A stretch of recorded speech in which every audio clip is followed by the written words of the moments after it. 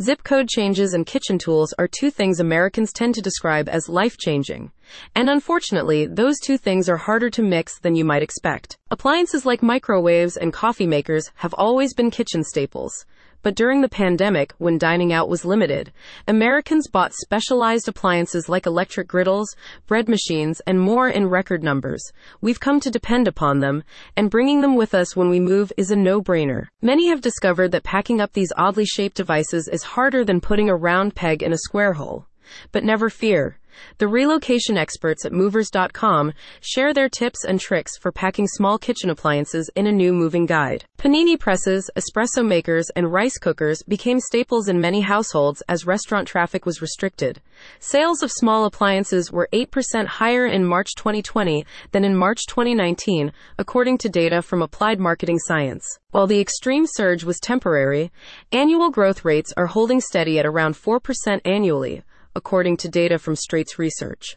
The market size was valued at $16.56 billion in 2021, statistics show, and it is expected to grow to $24 billion by 2030.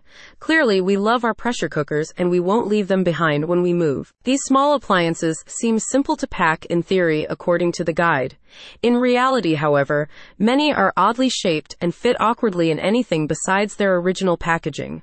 If the original packaging is unavailable, the guide suggests using packing paper and small to medium-sized boxes. The guide recommends appliances be cleared of crumbs and grease before packing. Any parts that are safe to wash should be scrubbed.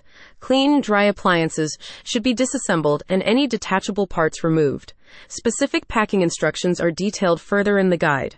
Movers.com recommends being conservative with the number of items packed into each box and liberal with packing paper to prevent shifting during the move. If the process is too tedious or time-consuming, you can hire full-service moving help to handle all the preparation and packing.